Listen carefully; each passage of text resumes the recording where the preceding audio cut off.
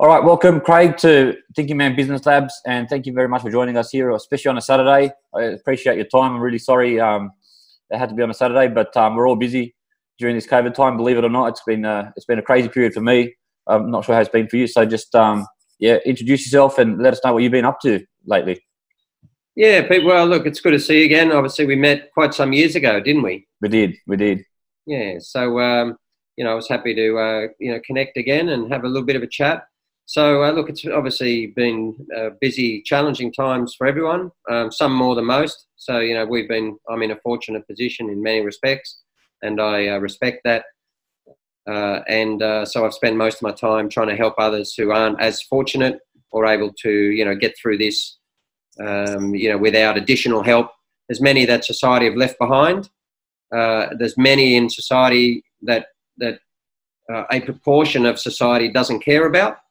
And that's where I'm spending my time, not just to try and help those people get through, but also then help to amplify that story of why Australia or other parts of the world, are leaving these parts of society out. I don't believe it's right. And I think the third part of this whole scenario is trying to get a sense for many people, I hope, about what a better world looks like on the other side, and to ensure that we don't just, if you like, snap back into old ways of doing, old ways of living, old ways of treating people, but that this pandemic, as horrible as it is, it's an opportunity to redefine and perhaps re-establish what society should look like on the other side, and that has a whole range of implications. I think that's so important, and I think we've all been talking about it, that society won't be the same regardless of what we do at the end of this. And I think we'll look back on this as a tragedy in itself. No, there's no question about that. But also some kind of blessing and some type of reset for humankind. I think. What are your thoughts on that? Well, it should be. Yeah. But there's no doubt that that's going to be a very significant challenge. So, because the world has become so deeply polarized around issues that people can barely cross among those issues now, lest they be defined or depicted as being on the far right or on the far left or on the far this. Or Sure. And so all of the popular media and others now kind of work in that paradigm, which I don't believe that's the best way to go, and I don't believe most people are in that circumstance. It's possible to want to see movement for climate change or want to see better protections for vulnerable people in the community, and still be an advocate of strong economic interests and small business and these things. Yeah. So that's one of the problems that we have. As we emerge from this, that polemic is going to start again at a really probably heightened intensity and volume, and that's going to be sad. But there are enough people around the world who want to see change that I'm hopeful that it will happen. And who do you think, in your mind, are probably the most susceptible to this sort of thing at the moment? Well, one of the problems we have is concentration of media. We certainly have that in Australia. So the messages are at least partly ideological, and that's being dispelled to the majority of the population, and that's not a democracy. So a democracy is about both freedom of speech, but also freedom of and access to information and to accurate information. So journalism is one of the most important aspects, the fourth estate, of holding governments and society accountable and holding a light to its inadequacies, which it's always had and quite likely will always have. And sadly, at the moment in Australia, our, if you like, independent, well, so-called independent media are falling by the wayside quite rapidly. So, we had just in recent days, BuzzFeed is an independent media group which closed their doors. and I know them quite well because they've done a lot of very good reporting in the refugee and asylum seeker space within Australia. We saw other media organisations recently also close their doors. So what that does is that increases the concentration, and that means we can't possibly get the breadth of information and the accuracy of information that the public needs to make good decisions. So one of the things that has to happen on the back of this is a revitalisation of truly independent media. And of course, you see ABC is under constant attack from a whole number of governments over many years, but they've lost almost $1 billion in funding in the last half decade. So that's not appropriate for a country that wants an independent view to be able to ensure that citizens are properly informed. Yes. When you then throw in social media and Facebook and misinformation, which has accelerated at an extraordinary rate, you see Twitter bots, intervening now in democratic elections in US, and I understand that there's been some issues with them in Australia as well. When you see what's come out of the US, where the lobby groups are so politically influential, and there's no scrutiny or limited scrutiny as to, and we're seeing this now in Australia, there's limited scrutiny. At least 1/3 of all political donations in Australia are unscrutinised and unreported. According to information now, I think it is Melbourne University, I read a couple of days ago. So what that means is that democracy is about, whilst it's representative democracy in Australia, democracy is about having access to all of the information so that we can make informed choices about who we think are our best representatives. Yes. That's not operating effectively in Australia, or in many countries, certainly in the US, it's completely broken. But it's not operating effectively for us anymore at this point in time, because the commercial and other interests have access to politicians across all levels of political life,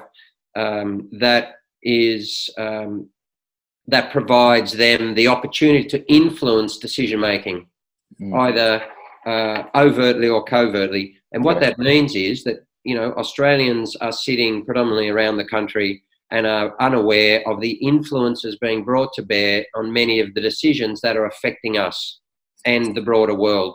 And that's not democracy in its true sense. And so I think one of the things out of this, I hope anyway, comes, a discussion around what occurred in the bushfires, discussion around what happened in COVID now, which Australia's got to a really great place.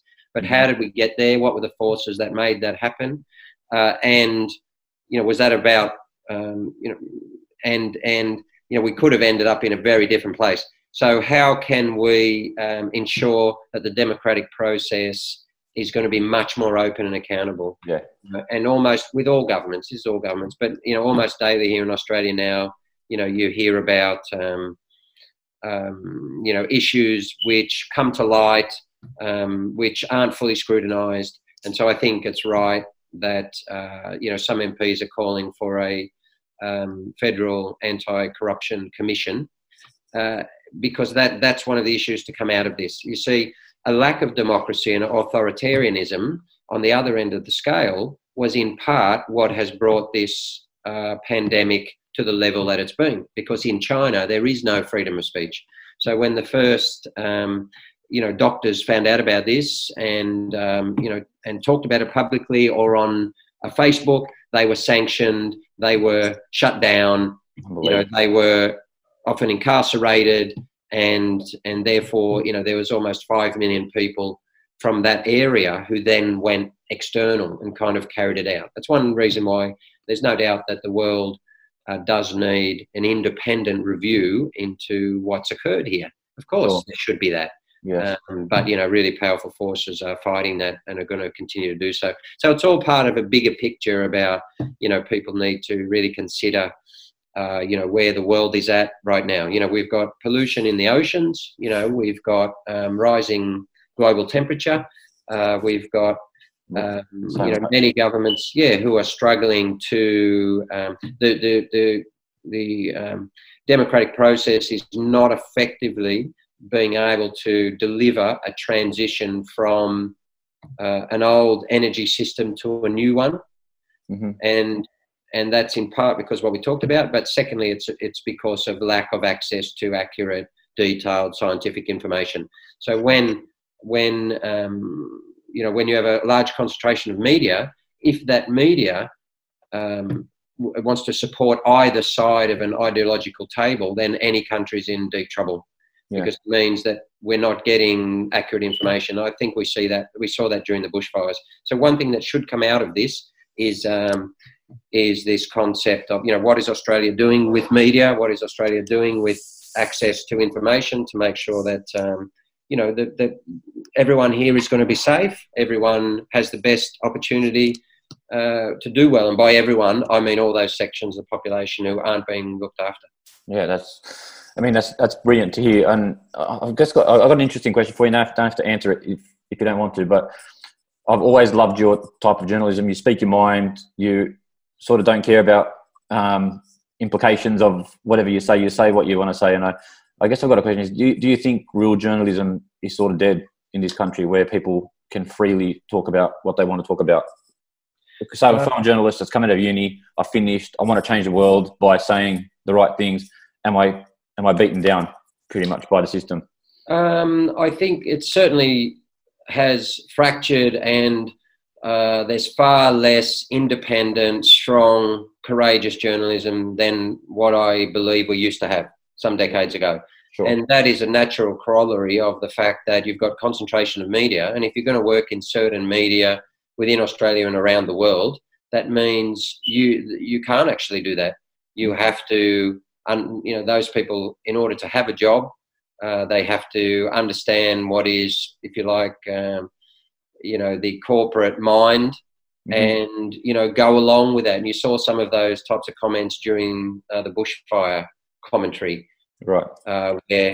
Where this concept of, I was reading from, I think, Queensland University, some papers about how this concept of arson was driven by certain sections of the media when it was just factually false.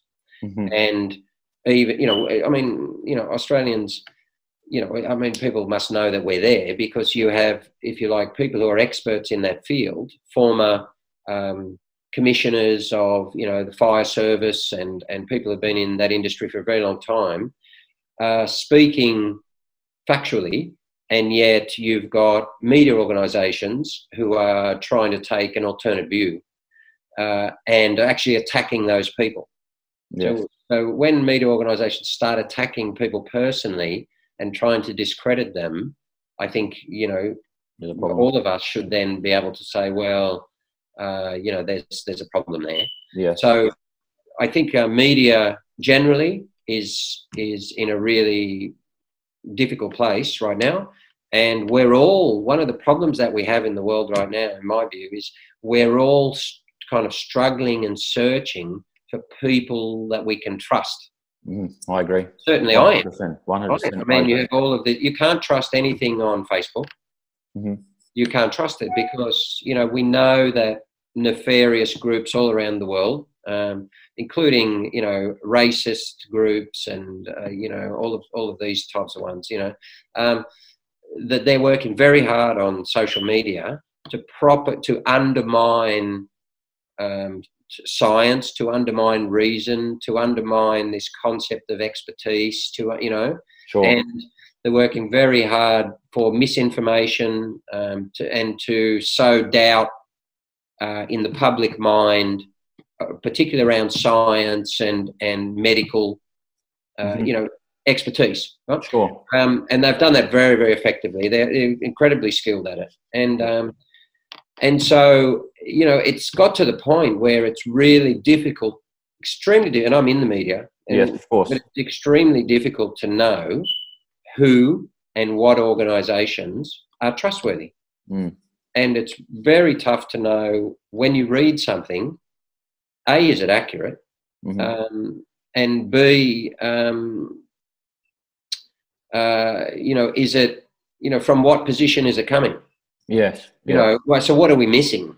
Mm. So every week you go through the process, and it's draining. I think it's sad for the world. I'm talking about all of us. Yes.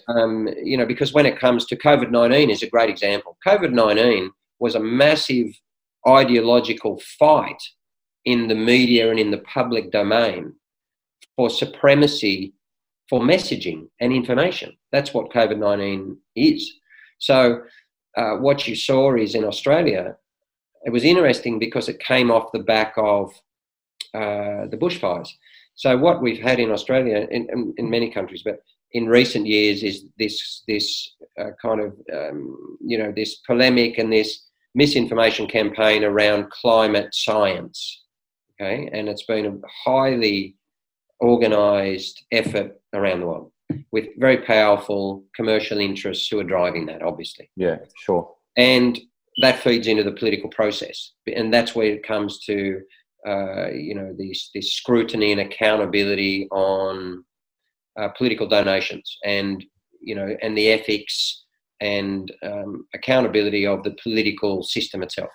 And so what happened is, Australia's been in this fight for quite a long time, probably 10 years, around attacking people who actually had done the work, had done the science, and wanted to explain it. And they were attacked, and alternate views were put against them.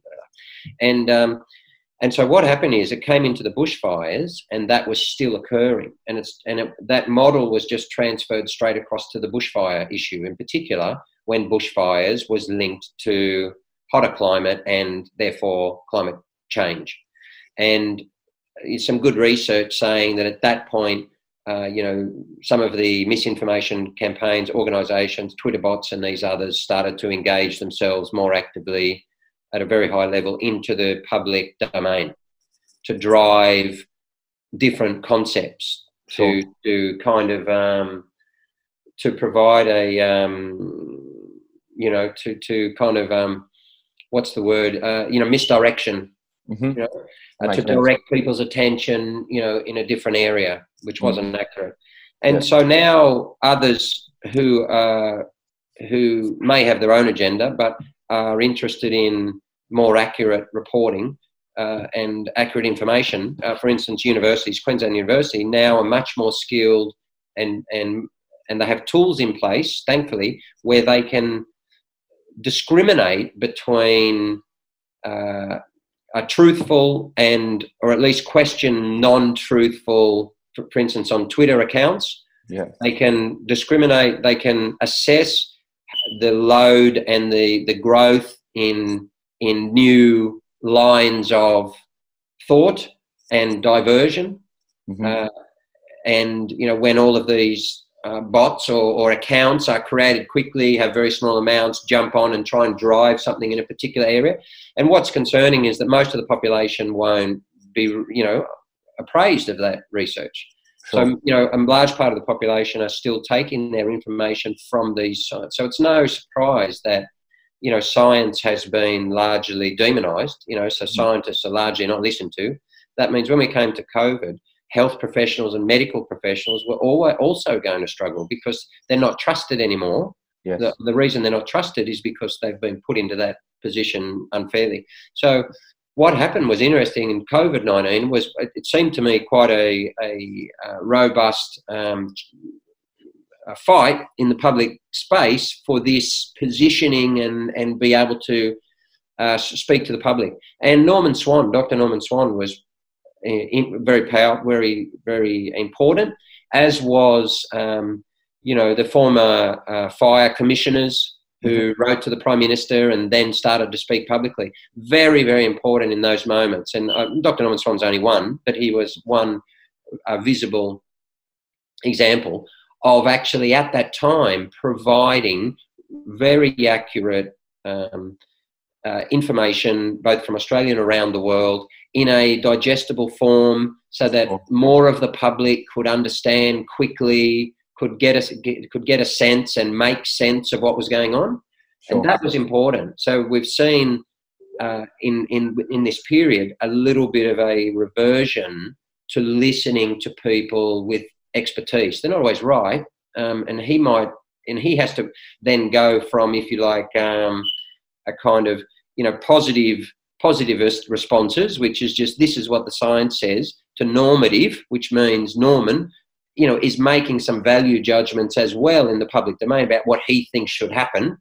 Mm-hmm. And that may or may not, we may or may not agree with that. But what he was doing was interpreting the information for us in a predominantly accurate way, which made it much easier for the public to be able to make decisions at a time when many don't trust the political process or necessarily politicians. Mm-hmm. So that's a really interesting, so you talk about what's happening during COVID-19. These are some of the themes that are playing out both in Australia and around the world. Yeah. And that's been a battleground for information. Now, take Dr. Swan, for instance. If Australia didn't have the ABC, where I think he did predominance of his work, I think he works for them anyway, but most of his work and pronouncements were done through the ABC and then on his social media. But his social media only has resonance because of his position at the ABC. Sure. So if we didn't have the ABC during these recent two crises, then people like Dr. Norman Swan would perhaps be in The Guardian, which is becoming more widely read, which is positive because it's an alternate voice. But they would struggle for public positioning.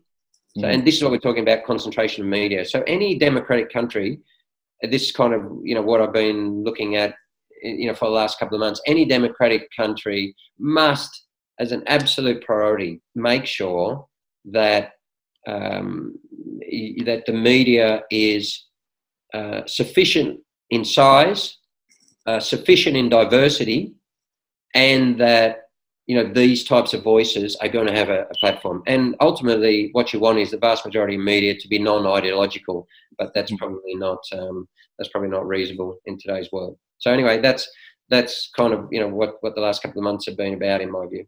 Yeah, and I think it's been coming for a long time in the media, where people have really struggled to find trust or voices that they can actually trust. And when they read something, do they actually trust this, or do they trust the post from their mate on Facebook, or do they trust somebody's post on LinkedIn? There's so many mixed messages coming across that you just don't know who to trust. Do you trust your mate that's giving you a YouTube link or not? That's exactly right. And persuasion has taken a new form now. Persuasion now is in videos and social media.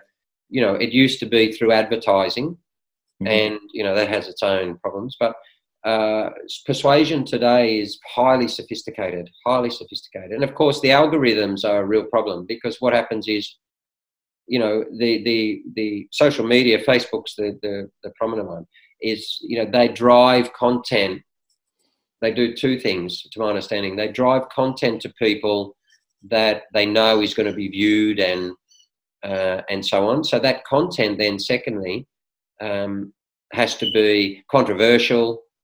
Quite often, it's kind of far out views, and it's packaged by these organisations in an incredibly sophisticated way. Like, this is a science. This is an industry. Yeah. There's an industry, an unbelievably large industry around the world now, which is packaging this misinformation. And, climate is the perfect example. And that's where the world is at now. And so it's really difficult to sift through. And what you said is right. People are looking for organisations where at least either journalists or people that they can follow, and that's always a big challenge, or organisations which they know at least have the independence to hold their own journalists and other people accountable. Yeah, sure. And they're very difficult to find. Difficult to find around the world. It is. It's. I think it's tough for everybody. It's confusing for the majority of the community in general. I think we're as confused as ever when it comes to consumption of any type of media. I think we're as confused as ever, really, because we don't, like we said, don't know who to trust, don't know what the right messages are, don't know where their point of view is coming from, don't know what agenda people have, all that sort of stuff, right? And we've talked about it before. And like we said before we started, this podcast isn't about this is unscripted. We didn't know what we're going to talk about. We didn't know where we were going to start. We're going to talk about football. We're going to talk about the days of the Legend Roos. We're going to talk about this. We're going to talk about that. But we ended up in this little rabbit hole that we're talking in now. But it needs to be said. I think it needs to be spoken about. Well, yeah, I mean, it's not controversial. We're just talking about access to information. And, one of the things that, we need to make sure is when we talk about COVID-19 and China, that we're talking about China and the CCP. We're talking about, the Chinese party, the Chinese government. We're not talking about Chinese people. That's right. And that's really important, particularly in Australia. We're seeing a lot of racism towards, particularly Chinese Australians, and that's just patently stupid. But some of it's been driven by people obviously who have that agenda because it's nonsensical, of course. Yes. But if you have the agenda to drive whatever it is, I don't know, anti-immigration or drive racism or drive a certain ideology, then this is really your opportunity to attack Chinese Australians, Chinese Americans, Chinese Italians. It doesn't matter. Right? Yes. And so, that, and unfortunately that feeds into a section of the population who resonate to those types of racist messages. And so it's not about the fact that it's stupid. It obviously is stupid, right? Mm-hmm. But, and it comes down to this concept of access to information. So the reason I talked about that is I think it's one of the really big themes to come out of COVID, because that's the issue with China is complete control, a social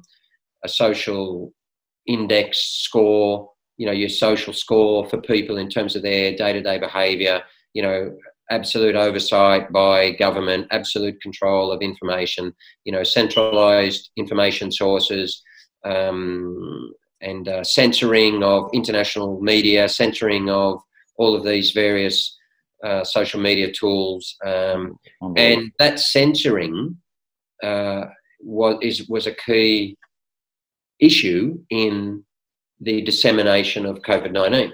Mm-hmm. And so the world is now, I think, rightly saying, well, firstly, you need an independent review, not because it's anti-China. You need an independent review because the world is connected. And COVID has demonstrated that we are connected to every country. So if every country doesn't have freedom of speech, freedom of information, and human rights, right, and some type of democratic process, then where is the next pandemic going to come from? Yeah, that's very true. And how is that pandemic then going to be stopped by Australia or others? So what COVID has demonstrated is that authoritarian regimes can never be open, they can never be transparent, they can never be accountable. And that puts the world at risk. Okay? So that's the problem. So not only because can a pandemic like this disperse because there's no truth, there's no accurate information, but it also means that other countries can work in industries that are either illegal or immoral or unethical or against human rights, and then you can see these types of things happening as well. Is because the people can't hold their own government accountable to what they're doing. Yes. Okay. So, and there's a whole range of issues around there. It's why I think democracy, true democracy, is one of the big themes to come out of this COVID-19. And Australia and others I'm seeing some good writing now around participatory democracy rather than representative, because once people are represented or elected officials are going into an environment where people are having less and less trust that they're able to work independently, effectively, honestly, ethically, and against the major commercial interests who are now influencing through donations. So all of that is really challenging field, because that's basically is going to determine where the world is going to be in 20, 30, 40 years' time. Sure. And it sounds like it's a challenging thing for you, considering the work that you do in the media. And like I said, I wanted you on because I love the fact that, you don't hold back. It doesn't matter what it is, whether you're talking about football, whether you're talking about politics, you're not scared to say what you think, which is a rarity sort of these days. And you're sort of not scared of the implications, which is fantastic and a credit to you, I think.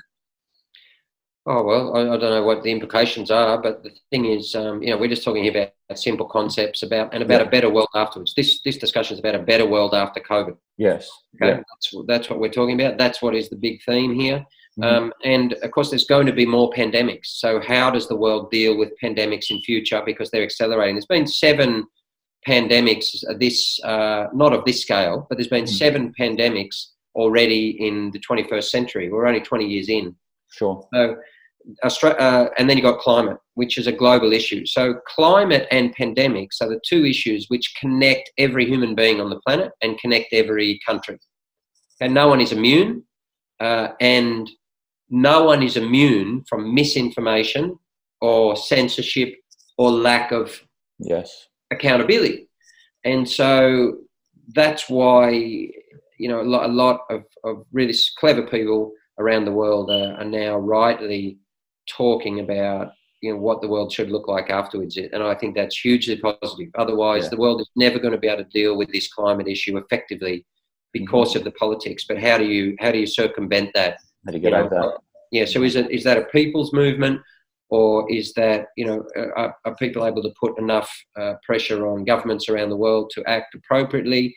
That's the discussion that has to be had. And the pandemic has crystallized a lot of that thinking for not just people who are in that space or in politics or in science, but it's crystallized and made it real for everyday Australians. Mm-hmm. Okay. The problem, as we said before, is to everyday Australians, my message would be, well, don't direct your questioning or your anger or whatever it is. Don't direct that to Chinese Australians. That's pointless. It's got nothing to do with it. Direct that questioning to what were the processes that, political processes and societal processes and structures that enabled the world to be in this position with COVID-19. And if that's the case, then how do we measure that level of democracy all around the world, including in Australia? And where do we sit currently in terms of our the purity of our own democracy in Australia? Sure. And I think there's a democratic index around the world which talks about freedom of speech, freedom of assembly, right to political views, right to religious views, these things.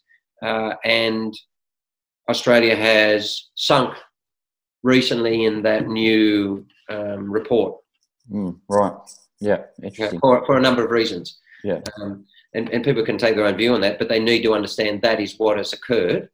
And so it's vitally important that Australians really think about, in a new world, that they think about the strength of Australian democracy and the importance of that all around the world.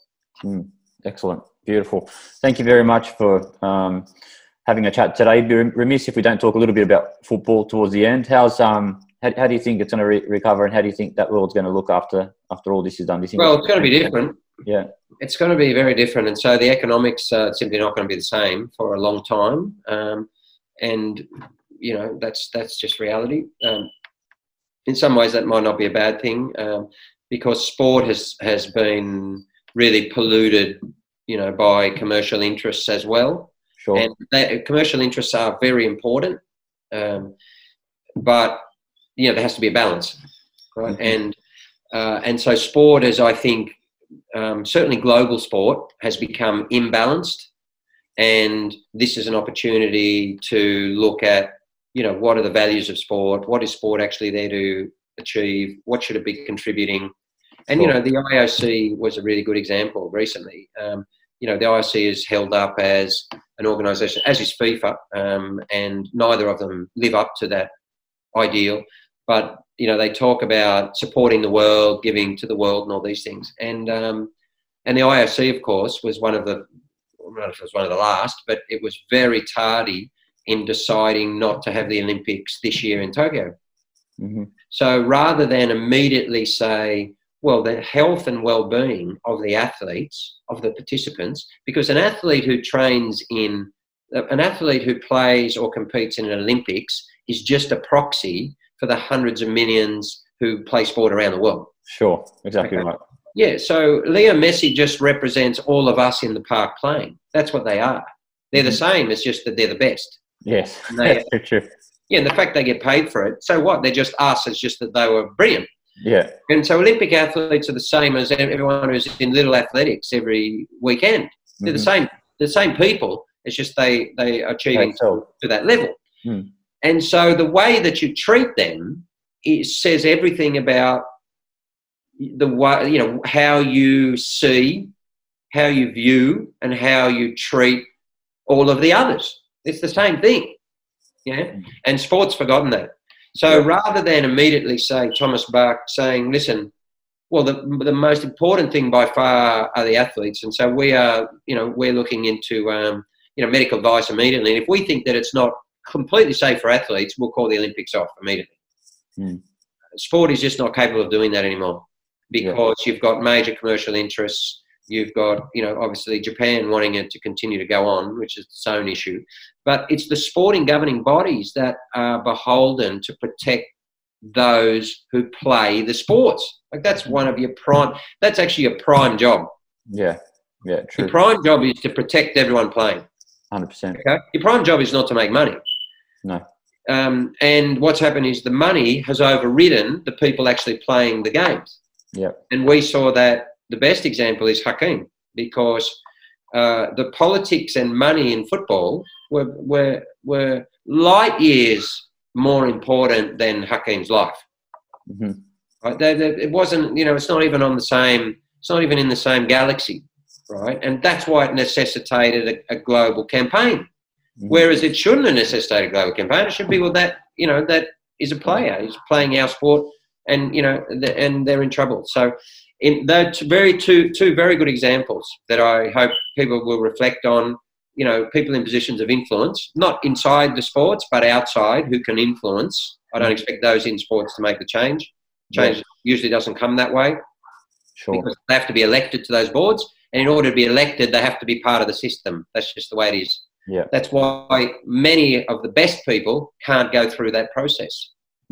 Because they just can't play by those rules, because it's not, you know, because they don't believe that's what sport is about. So you've got, you know, and so how can we bring sport back into some better balance and get some principles around sport as to what it actually means and stands for, and where commerce, you know, and where economics fit in, rather than economics running everything and then everyone else has to fit in underneath and their interests are, you know, subjugated to money. That's where we're at the moment.